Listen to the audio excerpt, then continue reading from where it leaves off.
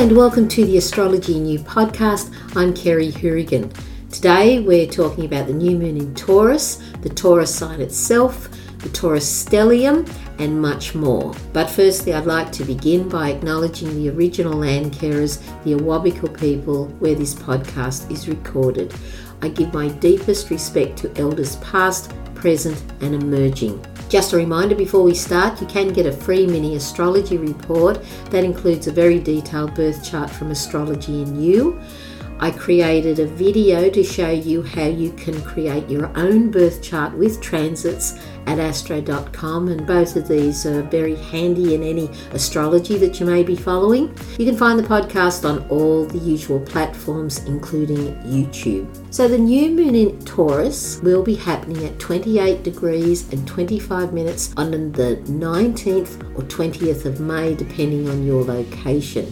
So to see where this specifically relates to you, look to the house or the life area this will be transiting in your own chart along with the other transits mentioned. The new phase is where we set an intention to begin a new cycle. So remember to set your intention for this new cycle.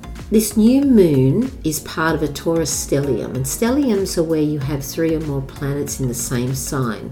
The stellium includes the Sun, Moon, Uranus, Mercury, Jupiter, and the North Node. And all these planets help to concentrate the energy of Taurus. So Taurus is a fixed earth sign ruled by Venus, and it rules the second house. Taurus relates to our self-sufficiency, survival, resources, stability, strength, and being in harmony with existence itself. Taurus sends us inward, following the highly charged and stimulating emotions of Aries. As Taurus follows Aries, we are sent inward to contemplate our survival, assessing our inner strength as we give form to the desire initiated in the new cycle of Aries. There is a need to build a strong, stable foundation. Strong Taurus influences make us highly resourceful, enabling us to discover ourselves as a resource that can help with things like creating and generating additional streams of income. After all, we have a brain and a body, talents, and some of us with self-taught knowledge, whether it's artistically, musically, academically, or practically. Here we can evaluate our own sense of worth in identifying our inner strength with the ability to recognize we are ourselves a resource to ourselves. The Taurus archetype often expresses itself in isolation, listening to music and creative activities such as painting, poetry, spending hours gardening, or in meditation and yoga practices in the enjoyment of just being in harmony with existence. This takes us away from too much external stimulation into our own private world. Unfortunately, this can be misunderstood by partners and others, but it is vital for those with this strong Taurus energy. So by cultivating and developing a strong inner world, we can evaluate our personal sense of worth. Taurus connects us with the physical body. Experiencing our senses, our body is considered the temple of the soul. To appreciate the earthly pleasures like sensuality, sexuality, physical consolation, and indulging the senses in the appreciation of life. Taurus is linked with material, security, and possessions, as this is part of survival, but they serve as a means as opposed to an end. When we manage ourselves well in this area, we have the ability to create abundance and share our resources with others and help them be prosperous as well. Now, the polarity to Taurus serves as a point of balance, and this is the sign of Scorpio. In Scorpio, we realize everything has its time and nothing lasts forever in the manifested world. Scorpio will bring our realization in what doesn't work anymore, and this inspires change and growth, and that things can be reinvented. Scorpio prompts us to realize that when we have excessive attachment to material things, it will hinder our own development. Taurus signifies stability, while Scorpio signifies growth, and therefore we must find the balance between the two cycles of stability and growth. Scorpio reveals that too much isolation in the long term can result in a vulnerability and the need to merge with others' resources also serves as a survival mechanism and rejuvenates our inner world. The bottom line here is we need others, and dependence is necessary to a degree. With all these placements and signs, we always must look at the healthy side and the unhealthy side. When we look at the shadow side of Taurus, we see it expressed as hoarding, starvation, poverty, giving up, shutting down, suppressing emotions, feelings of unworthiness, lack of confidence, and fixed and stubborn attitudes. And this can also be a sense of laziness. People that over-isolate and cut themselves off too much from the world will limit their view of what is available, giving them a sense of controlling a piece of their life. The distortion of the Taurus archetype can result in sexual and emotional manipulation to get what they want. Now, the new moon is in a Taurus stellium, and this gives enormous potency to this energy. We have the moon and sun, of course, along with Mercury, which is now direct.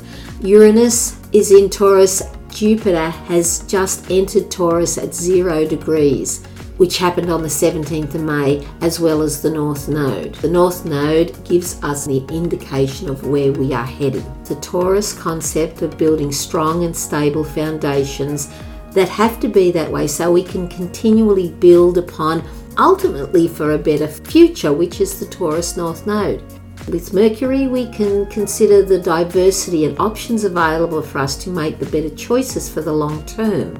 Uranus helps us break free of old restrictions, limitations, and old, outdated ways that no longer work, as after all, it's the liberator. And Jupiter, the expander, will enable us to create a vision of how we want things to be. With Jupiter, we find courage, optimism, and faith. All these placements are with the North Node in Taurus as we continue to create our future. We always have a choice, therefore we can consciously choose the best way by taking the time, because Taurus doesn't like to be rushed or pressured, and consider the consequential outcome of our choices. We are looking to build the ideal future, and this will be around things like money, agriculture, the land, building strong foundations for our societies. Venus, the ruler of Taurus, is in Cancer, and this is in a semi-square to the new moon. It's currently at 12 degrees. This aspect can be difficult or dynamic because Cancer and Taurus are both about our internal world, our world of emotions. Around security, we may feel some resistance to certain things that we know we must do, but we can use those emotions and thoughts that may prevent us moving forward as a guide where we have to go in order to move forward. Well, one of the things that Venus relates to is the psychology of listening, and this is where we must listen to ourselves and contemplate how we feel about things. The new moon in Taurus is also in a square with Mars in Cancer, and Mars is not comfortable in Cancer. Mars wants to do its own thing. It's fearless, where we have sensitive Cancer, which is looking at how safe one feels. So impulsive Mars can be expressed with a difficult or a dynamic aspect. So watch for things like emotional, unfiltered responses, which can catch us off guard. I mean, once things are said or done, you can't take it back. If you are in a situation like that, just walk away, get away from it. It'll give yourself time to really calm down if this aspect is very active. And we can use Mars in Cancer to propel us forward or through things that we may be feeling insecure about or a certain fear. The new moon is also squaring Pluto at 0 degrees as it retrogrades in Aquarius, and retrogrades refer to the revisiting and reviewing process as we go through this huge transition. We have the opportunity again to discard the useless and old ways to see what new things are waiting for us, and that's what Pluto does. Pluto drags things up from the deep, issues and matters that we know we have to deal with, and finally let them go. Pluto's transits often expose what needs to be destroyed, and that is the things that don't work for us anymore. It brings issues to the surface so we can finally deal with them and continue forward. Not always easy, but it is necessary for our evolution, growth and development as individuals and a collective human family. Great intensity occurs when Pluto changes signs. As an example, Pluto changed signs in the years of 1914, 1939 and 2008, coinciding with significant world events. Pluto completely destroys to change things for the better. It is the planet of death and rebirth. We are seeing this on a global scale, the exposure of corruption in politics as well as the rich and powerful. We must get rid of the separation and dividing that prevents us from becoming one human family. And this is what the powerful keep doing. They keep separating and dividing us by all kinds of things. And the coming together as a human family is happening in very, very small ways, but we can see little signs of it every day. But it'll be up to us, the people. And those who are currently wanting this will fall away. It's all been done before. It's never succeeded yet, because there is nothing new under the sun. What can we do as individuals is keep our focus on being grateful and appreciative of what we have. It just has to start there. So medically, Taurus rules the neck, the vocal cords, our physical well-being, including our weight management, our senses, and the female hormones. So some things that you might like to consider to do in the lead up to the new moon in Taurus: start a daily meditation practice if you haven't got one. And this initiates the pineal gland and it calms the nervous system and the body, and in turn we feel more calm. Take full responsibility for your actions and consequences. Let go of what you know you must to move forward. Just keep releasing. When new cycles begin, we have to release the old. We can't move on if we don't. Be in and with nature as much as possible. Sing. Do something with your voice. You might even want to make a podcast.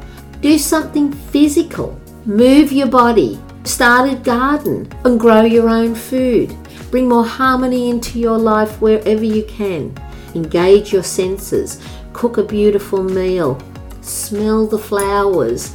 Watch a lovely sunset. Observe nature. And bring more harmony and balances to your finances, well-being, and include all parts of your life. Your heart's intelligence is where we find truth and meaning. We connect to each other through our hearts. We connect to every living thing, to the animals, to the planet itself, to the cosmos, and to the original source. Be in the higher emotions wherever you can of hope and gratitude, joy, relief, appreciation. And just know that all is well. We'll get through all of this. We'll get to the other side. Thank you for listening. I hope you enjoy the new moon in Taurus, and I'll see you next time. Bye-bye.